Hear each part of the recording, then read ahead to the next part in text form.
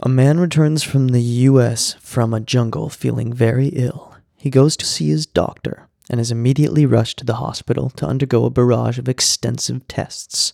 The man wakes up after tests in a private room at a hospital, and the phone by his bed rings. "This is your doctor. We've had the results from your tests and we found you have an extremely nasty virus, which is extremely contagious." "Oh my gosh," cries the man. He's in a panic now. "What are you going to do, doctor?" "Well, we are going to put you on a diet of pizza, pancakes, and pita bread." "Will that cure me?" asked the man hopefully. The doctor replied, "Well, no, but it's the only food we can get under the door."